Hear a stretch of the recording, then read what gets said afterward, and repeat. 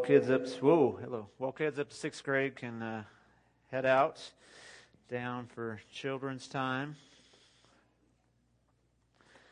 It's kind of good to have our children in sometimes when we're seeing God do miracles, right? They need to experience that. They need to be a part of that. And you guys should just share your home group testimony right now, right? Yeah, let's just go ahead and do that.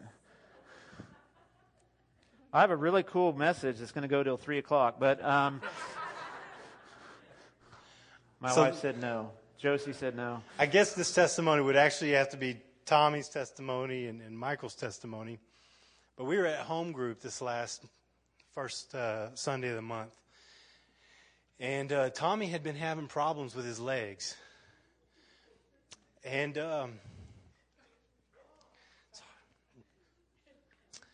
Tommy looked at Bella. Bella was sitting in the room where we was talking about praying at the end, praying for people, and Bella loves to pray. She's my little prayer warrior. And Tommy saw Bella and he said, "Bella, would you pray for my legs? My legs are hurting." And so Bella says, "Sure." And she goes and she puts her little hands on Tommy's legs and she prays with as much faith as you can possibly have at 5 years old, which is a lot of faith.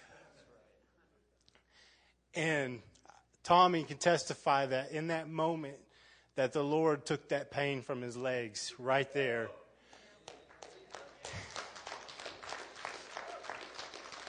And then Michael was kind of just playing it cool, but Elizabeth was like, Michael's back's been hurting. Michael's back's been hurting. And so Bella said, "Well, I'll pray for you too." And so Bella went over there and she put her hands on Michael. And God showed up, man. And it's just a reminder that God will use any of us as long as we have faith, as long as we're willing. This is what's happening all the time right now. God is moving amongst us in ways that we might not even see or hear.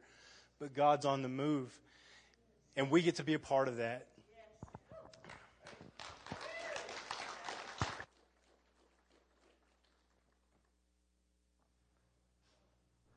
Thank you, Jesus. Got a bunch of grown men crying up here. So if a 5-year-old praying for you getting healed doesn't make you cry, then, well, we'll pray for you. We'll have her pray for you later, so you will. And that's the thing. It's really not about who prays. It's about who we're praying to. That's really the key factor. It doesn't really matter. If you're a child of God, then you can pray for somebody. You can pray for somebody. It doesn't need to be somebody special. It doesn't need to be a special moment. You don't have to wait till all the music's just right. That's the way we do it on Sunday because we can. That's great.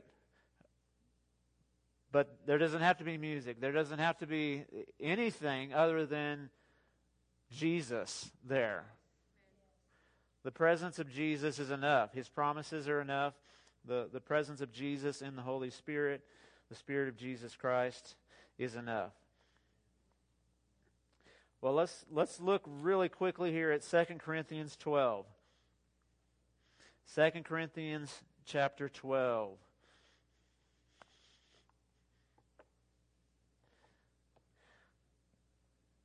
And this is so interesting that the Lord led me to this passage for this morning after what has just happened. But I think it's going to be helpful, and hopefully we can tie it all together. But I'm going to start by just reading 2 Corinthians 12, verse 1. And this is Paul, and he is writing to the church, to the Corinthian church. They're in the city of Corinth. And so this church has a whole lot of issues. It has so many issues that he writes 2 pretty long letters to them. One has 16 chapters, and one has 13 chapters, except they didn't have chapters then. He just wrote a long letter. I mean, can you imagine getting a letter this long? That's a long letter. I mean, look at all the pages just of 2 Corinthians, and you're like, whoa, writing that on parchment back then in the first century. It's amazing. But they had so many issues. They had divisions. They had favoritism going on. They had finger pointing. They had all kinds of immorality. They had sexual immorality. They had all kinds of other dishonest things. They had Christians were suing one another. They were taking each other to court and pointing fingers at one another. People were being left out of the Lord's Supper when they gathered for communion. Like the rich would be over here and the poor would be over here, and there'd be people excluded.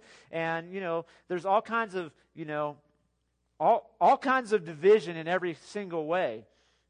And that's and then also they had all this confusion about like spiritual gifts. So they get all crazy with the spiritual gifts and try to bring glory to themselves, basically. And there were these guys they thought these guys came in and they were called the super apostles.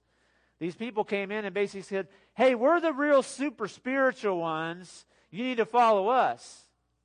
And so Paul, who was there when the church started, I mean, he was the apostle that founded the church. He's the one that told the first person about Jesus in the city of Corinth and began to lead them. And he's writing to them as a spiritual father and saying, what's going on? So that he's been doing that for 2 whole letters. There's actually 4 letters, but we only have 2 remaining. So verse 1, so he's addressing issues, but it's going to give us insight into what Paul does. Remember, you got the super spiritual people who are demonstrating all of the stuff they can do under the power of whoever. Don't know if it was the Holy Spirit or not, but some spirit was wowing them. And Paul says this. He's in the middle of an argument, so we're picking up where he's going. But chapter 12, he says, I must go on boasting. Although there is nothing to be gained, I will go on to visions and revelations from the Lord. I know a man in Christ who 14 years ago was caught up to the 3rd heaven. Whether it was in the body or out of the body, I do not know. Only God knows. And I know that this man, whether in the body or apart from the body, I don't know, but God knows, was caught up to paradise and heard inexpressible things, things that no one is permitted to tell. I will boast about a man like that, but I will not boast about myself, except about my weaknesses. Even if I should choose to boast, I would not be a fool, because I would be speaking the truth. But I refrain so no one will think more of me than is warranted by what I do or say, or because of these surpassingly great revelations. So, stop right there. Did you notice that Paul kind of slipped up? I'm not saying he really slipped up, but it looks like he slipped up because he starts talking about a man, right? He says, I know a man. And then he says, I had all this stuff and I got the great revelation. So he tells you, oh, this is Paul. Paul is saying, he's the man. He's the one who had the revelations. But he doesn't even want to say, I had a revelation. I mean, how different is that from church culture today, right? If you get a great experience with God and have a revelation, you write a book, you start a podcast, you're on TV, you're doing whatever. I mean, let's get the word out. I had a revelation! But Paul he refuses to even give himself credit. I mean, he kind of just hints at it and says, because of these surpassingly great revelations, therefore, in order to keep me from becoming conceited, I was given a thorn in my flesh, a messenger of Satan to torment me. 3 times I pleaded with the Lord to take it away from me. But he said to me, my grace is sufficient for you, for my power is made perfect in weakness. Therefore, I will boast all the more gladly about my weaknesses, so that Christ's power may rest on me. That is why, for Christ's sakes, I delight in weakness. What is that? I delight in insults. I delight in hardships. I delight in persecutions, in difficulties. For when I am weak, then I am strong. Wow, just even reading that last verse, I'm like, hello, I need some help. Did you see he used the word delight? Is Paul confused about what that word means? Man, one of my favorite desserts growing up, my mom made, was called 4-layer delight. I can tell you, none of the ingredients were weakness, insults, hardships, persecutions, or difficult. There was nothing difficult about eating that. It was super easy. It was 4-layer delight. Okay, but Paul here says, no, I'm going to show you something. Here's what it looks like to be a man of God. You want to know what a man of God looks like? You want to know what an apostle looks like? Rather than boasting about all his amazing accolades or all the things God has done for him, he said, here's what I'm going to boast about. I'm going to tell you how weak I am. I'm going to tell you the hardship I've had in my life. I'm going to tell you how many people have come against me, how things haven't gone the way I wanted them to go. I'm going to, in fact, tell you about the insults that have been given to me. And I'm going to delight in them. I'm going to delight in them. Wow. How do we do that? We've been talking about the Holy Spirit. Anybody have been here for the last few weeks? If you weren't here last Sunday, my wife preached on the baptism of the Holy Spirit, talked a little bit about tongues, and we keep forgetting to bring those cards. Do we have any note cards? Okay, we're going to get some note cards. If you have questions about the gifts of the Spirit, speaking in tongues, or just about the Holy Spirit, we're going to give you note cards. Everybody write down their questions, because we're going to do a question and answer session here coming up soon in the next week or two. So if you have questions, think of them and write them down. But we've been studying the Holy Spirit, about who He is. He's not a force. He's not a feeling. He's not just this cool mass that's air environment thing that we talk about. Oh, the Spirit's here. And no, He's the third person of the Trinity. He's God Himself, and He is a personal being. He's not a person in the fact that He's not human, but He has a personality. He is unique, He is distinct, and He is powerful, and He is present. And He's come into our lives to lead us into all truth, to comfort us, to be with us, and to form us into the image of Jesus Christ. And so we talked about that the Holy Spirit is, it also says in the Bible that the Holy Spirit is the deposit guaranteeing our inheritance in Christ. In other words, a deposit is something you pay beforehand before you receive the full amount, right? If we put a deposit on something, where the deposit comes first and then later you pay the rest of the amount till you receive it in full. And so God is saying the Holy Spirit is the deposit. In other words, the Holy Spirit is the deposit of heaven right now on earth. And so He's bringing you heaven on earth, but He's also the guarantee of all the heaven in the future. But there's a now and a not yet part of our walk with Jesus, right? Because we haven't received all of heaven yet. We don't have it all yet.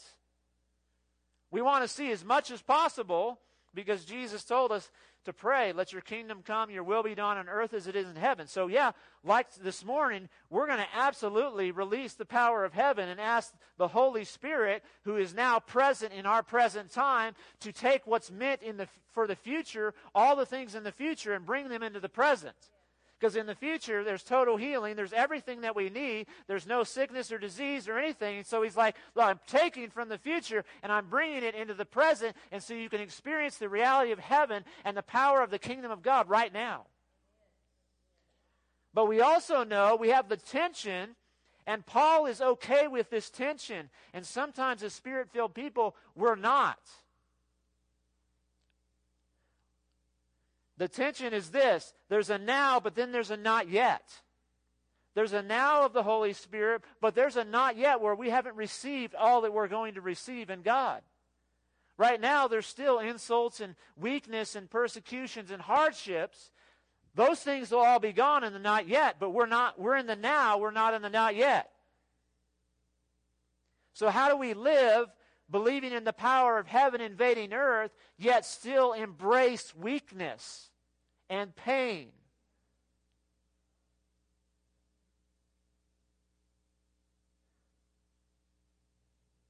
And I'm talking about maybe not really physical pain, but just the pain of life. Because that's part of the weakness Paul is talking about. Paul is saying, look, when I am weak, then I'm strong. And he's like, I'm going to boast about all these things. Look, this is totally counterculture. I mean, who gets up on social media and posts and says, I'm really weak? I mean, who follows that YouTuber? Right? Who follows that YouTube channel where they're like, let me tell you about all my failures and weaknesses and, how I fall short and all these things? You know how many subscribers they have? 2. Their mom, and they subscribe to their own channel. Because it doesn't make sense in our culture, and especially as we think about like Father's Day, or thinking about being men. What are men supposed to be, man? We're supposed to be strong, right? That's what it means to be a man. It means to be strong. You can take anything. You can handle anything. Well, Paul says, guess what? Nope.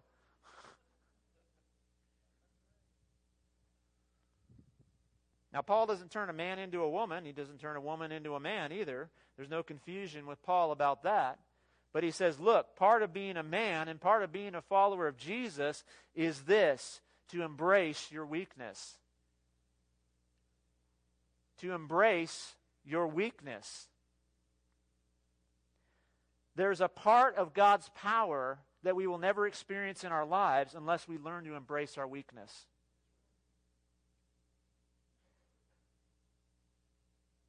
What does it say? My grace is sufficient for you, for my power. God says my power is made what? Perfect in weakness.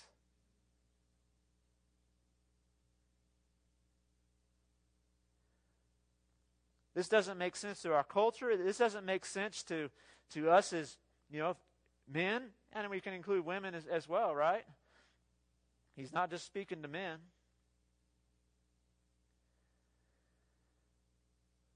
Whew. Paul earlier in chapter 11 said the same thing. Verse 30, he says this, if I must boast, I will boast of the things that show my weakness. So weakness is a sign of being a true disciple of Jesus. This is counter church culture too, right? Because what we grew up with in church, a lot of us, is you show up to whatever the church gathering is, and you pretend to be all right. You pretend that everything's all good, right? How you doing? I'm doing great. God is good. Hallelujah. Praise Jesus. You throw out whatever spiritual term that you're supposed to say. And, I'm just talking about church culture in general. I hope our church we've shifted a little bit to where we can be vulnerable and honest and have needs. Look, if the Apostle Paul had needs, then I better have needs. I better start embracing my neediness, my weakness, that I am not enough on my own. That I can't do this on my own. I don't have all the answers. What was it? One of the children said, it was your kid, right? What does your dad say? I don't know. Hey, man, that might be a smart man right there. Sometimes as men, we think we have to have all the answers, right? Your kids come to you.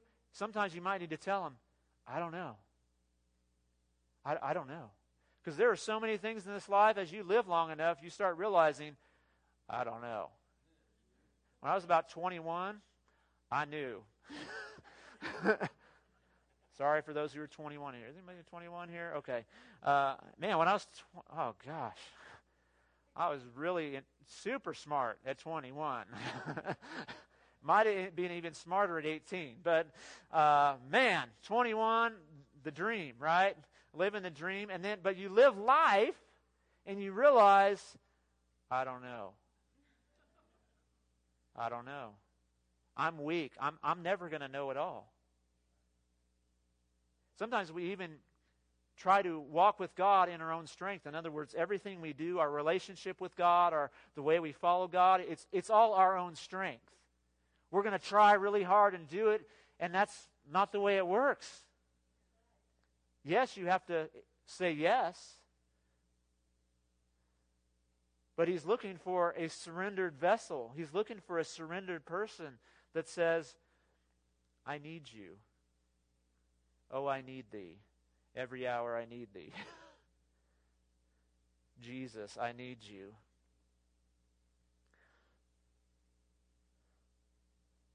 But we have a thing that gets in the way. It's called pride. We want to be in control. I mean, when you control everything in your life and your family's life, you try to make sure everything's going in your situation. So some of you control freaks out here, okay? I'm talking to you as a addict that's recovering, okay? A recovering control addict. It's like you're trying to be God. If you're trying to make sure everything is all in place, guess what? You're not God. But you're trying to be. It's exhausting. It's exhausting, huh?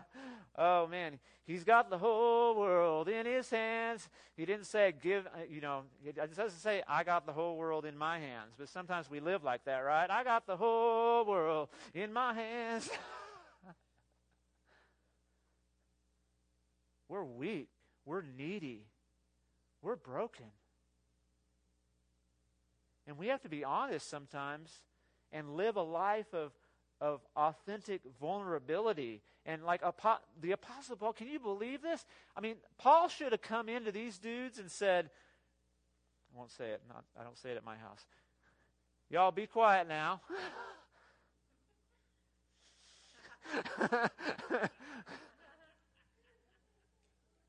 All these other dudes, these super apostles, these people who are like, oh, I'm super spiritual, and I know it all. And like the church was following these guys. They were like, hey, look, these guys are amazing. And they even tell us they're amazing. Look, they said it, and it looks like it, and so they're amazing. Paul could have come in and said, let me tell you, while those dudes were in diapers, I was receiving revelations from God. He could have come in, but he doesn't even do that. When he mentions it in the context of weakness, of God allowing a messenger of Satan into his life so that he doesn't become prideful. Sometimes you're like, God, can you get this? I mean, we don't know what the thorn was. We don't know what the thorn in the flesh was for Paul. People have all kinds of ideas, and I'm not going to say them all because I don't know. But whatever it was hard.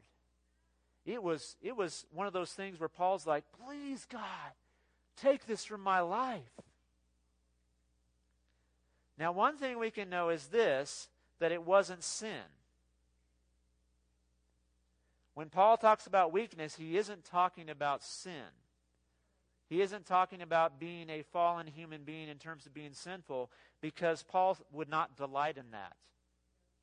All throughout Paul's writings, you can see that he talks about, especially in Romans, we don't live according to the flesh or the sinful nature, but we live according to the Spirit. And he says, if you live according to the flesh, that's death.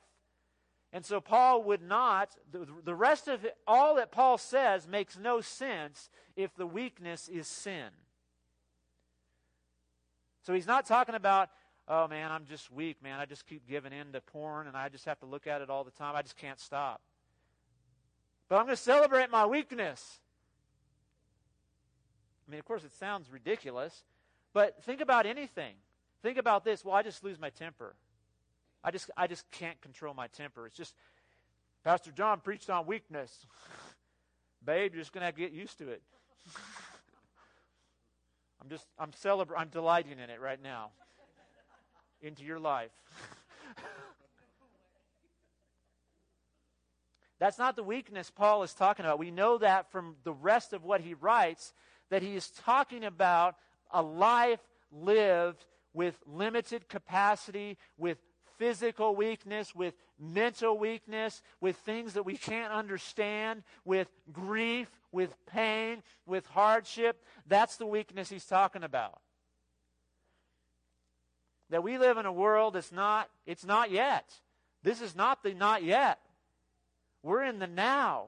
And we're experiencing the not yet as the Holy Spirit brings the presence of God into our lives and the hope of God into the lives and the power of God into our lives. And one of the ways we experience this, of course, is surrendering to Him and embracing that we are not enough on our own. So weakness is a sign of a true disciple. It's a doorway to power. We don't talk about this one very much, especially in like the Spirit-filled circles, right? Because we want to emphasize the power of God, the kingdom of God, the miracles of God. We want to be all about that. But when we talk about pain and suffering, we're like, I rebuke, get behind me, Satan. Right? But Paul embraces both. Paul has all kinds of miracles. I mean, he says, look, I've personally performed signs and wonders and miracles. He says that in several books. He says, I speak in tongues more than all of you. He's like, I am praying in the Spirit so much, I can outpray anybody in the Spirit. I speak in tongues more than you. I've experienced, but he also is embracing, look, in this life, there's going to be pain and suffering, and I'm not going to run from it.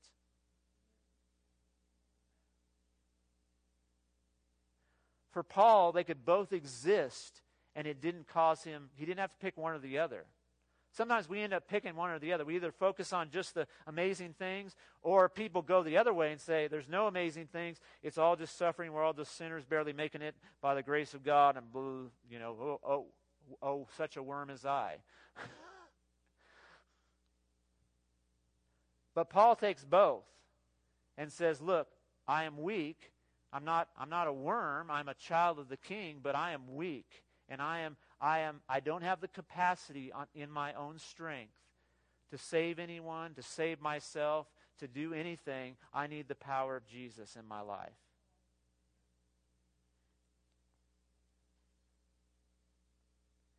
Hebrews 4 talks about Jesus in weakness. This is another thing that shows us that weakness is not sin.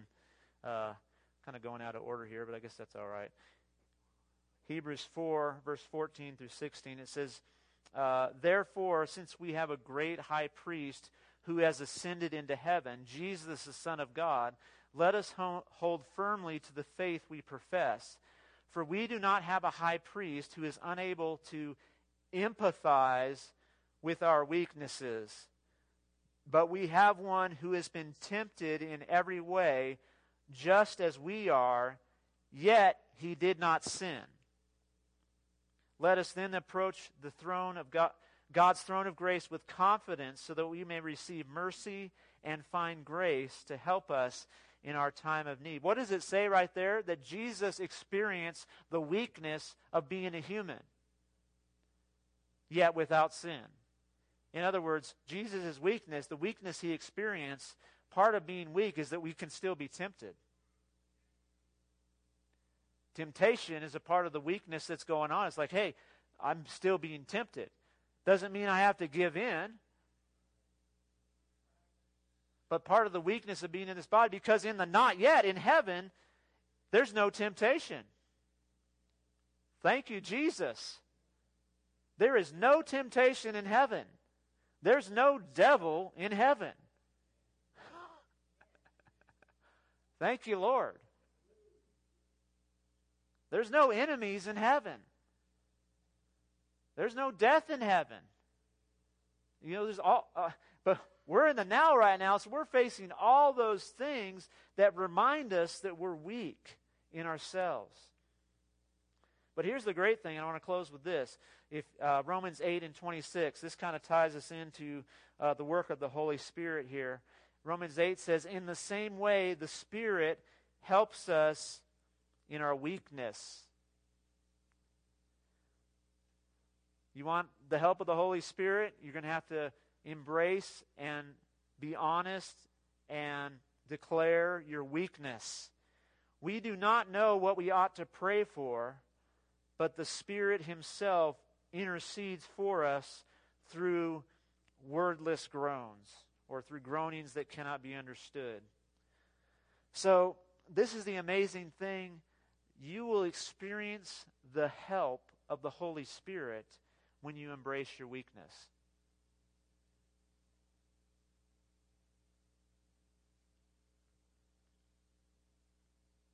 Thank you, Lord.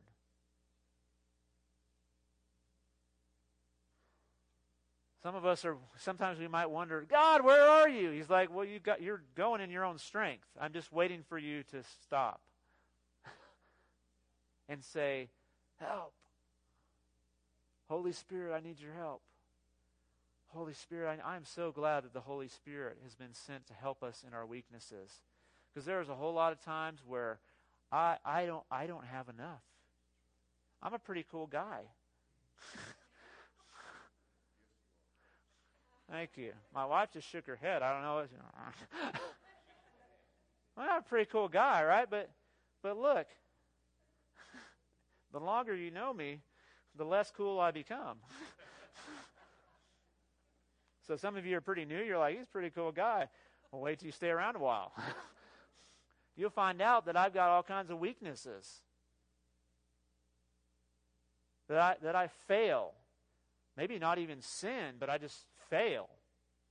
Just forget things. I don't do things I probably should maybe sometimes. I'm not perfect. I'm not a perfect husband. But I'm embracing and calling on the Holy Spirit to say, Spirit of God, come and fill me. Holy Spirit, come and help me. I want to share my dad's testimony. He's probably not watching, so he's probably at his own church. And, my dad grew up with a father who didn't really know Jesus, and it was not the worst situation, but we'll just say it wasn't a good situation. It was borderline abusive, but there was, a huge disconnect, especially like emotionally and relationally. And so when my dad grew up and he had children, had me and my brother, younger brother, he found himself in a situation where he just it wasn't like a horrible failure, but he just messed up.